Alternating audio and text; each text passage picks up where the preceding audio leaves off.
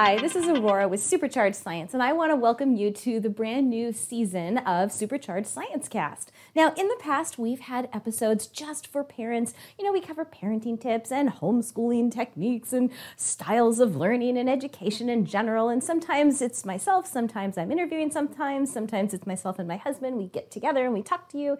So we're going to continue to do that.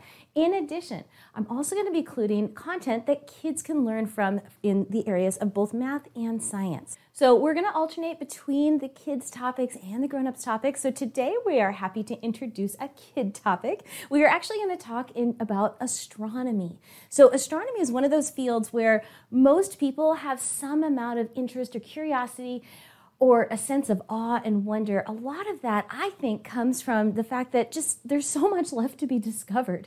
And so we now have big observatories and we have better instruments than we've ever had before. And we're getting a lot of really good observations, a lot of good data. And scientists now are looking at how do we make sense of all this.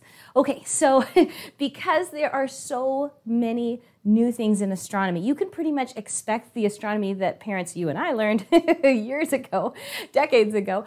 A lot of that actually has been rewritten, which is really, really exciting. And the things that we are discovering today, the discoveries we're going to be making tomorrow, they are going to be rewriting our astronomy textbooks. So the question is, how do you stay up on everything without just being lost and drowned in information? Okay. Glad you asked. So on our episode for today, this is a much longer introduction than you will normally have. Normally I'll just say, hi, this is Aurora with Supercharged Science. And today we're going to talk about, and then we're just going to talk about it. So for today, what I'd like to do is I'd like to actually bring on board with me Brian, who is also teaching electronics with Supercharged Science. He is also a JPL ambassador. So what that means is he has special training that he went through to be able to talk about astronomy with the general public. Now, we do monthly stargazing events. In addition, we do a lot of astronomy stuff together. But in addition, he goes above and beyond, and he has made it his mission to be able to bring astronomy to the general public. Now, I'm going to bring him on in just a minute, and he is going to tell you about one of the most recent space missions, and you can learn from Brian about what the experiments the scientists are doing, what they found, and and if you have any questions, you can always send me an email, aurora@superchargedscience.com. Okay, let's go ahead and bring on Brian, and let's learn about one of the new space missions. Now, before I bring him on, I just want you to know there are so many space missions planned in the next 40 to 50 years that you're probably going to see a new space mission, one or two launch, and having data come back almost every single year. So there are a ton of them. So I wanted to introduce a couple of them to you. Today we're going to do our first one. Are you ready? Okay, let's see if we can bring Brian on. Here we go. All right, DART.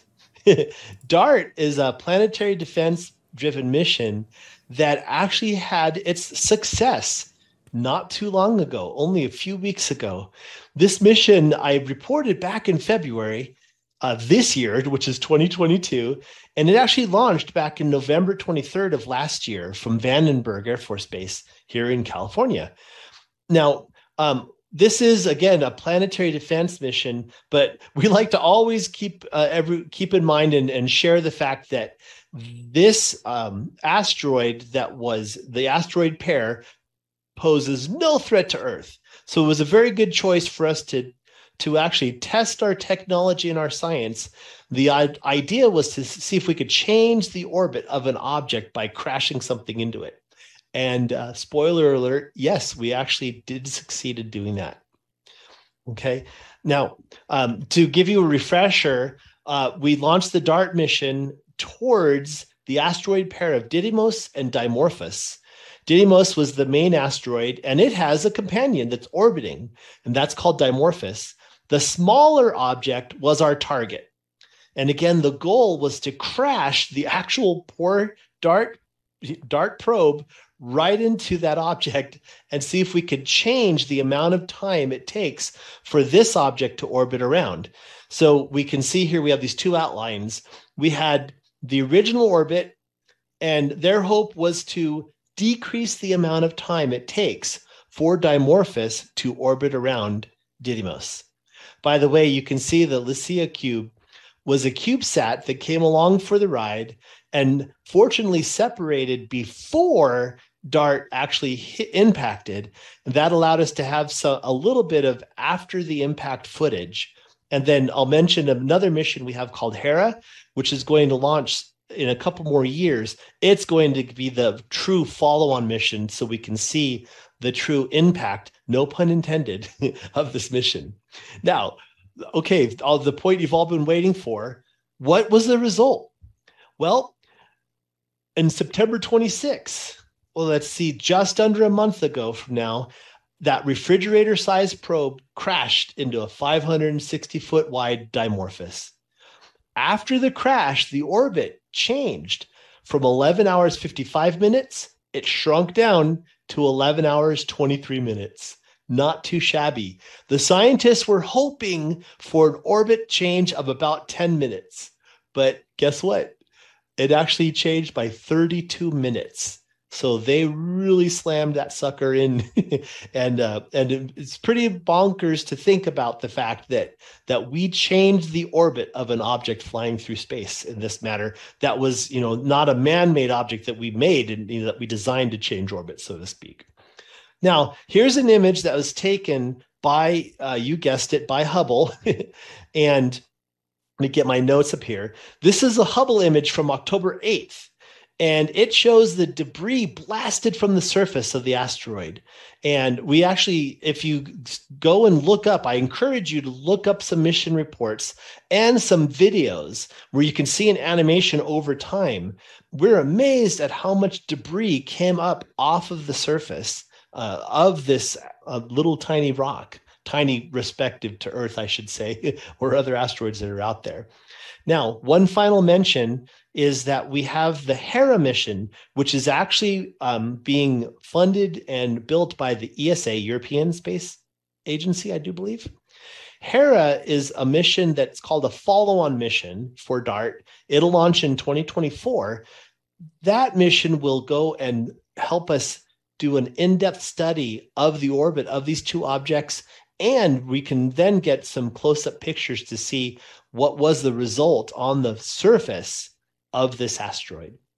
So there we have it. That's the report that I wanted to share on the DART mission and the wonderful success.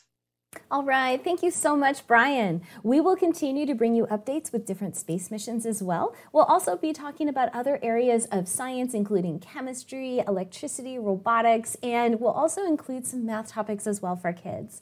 And for parents in the future, we're going to be talking about all kinds of things like, for example, how do you keep your kids motivated and interested to be learning? And how do you really instill that love of learning for a lifetime? So we're going to be covering a lot of things this year.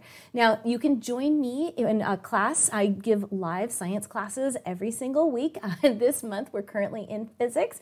And in future months, we cover everything from chemistry to engineering and aerospace and civil engineering. We also cover basics of physics of light and sound and motion. And we have all kinds of classes in magnetism and alternative and renewable energy and so much more. You can learn more about this at superchargedscience.com. And I will keep your kids learning about science, math, and engineering and technology courses all year long. And they are fully hands-on, totally fun, interactive, and they have all kinds of interesting things that kids can learn about. Okay, so you can join me for my online science program if you'd like at superchargedscience.com, and I will see you in the next podcast series next week.